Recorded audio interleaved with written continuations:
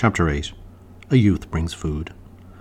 The brothers then went with Saint Brendan to the shore of the island where the boat was. As they were embarking, a youth came up carrying a basket full of bread and a jar of water. He said to them, "Receive a blessing from the hand of your servant. A long journey lies ahead of you until you find consolation. Nevertheless, neither bread nor water will fail you from now until Easter."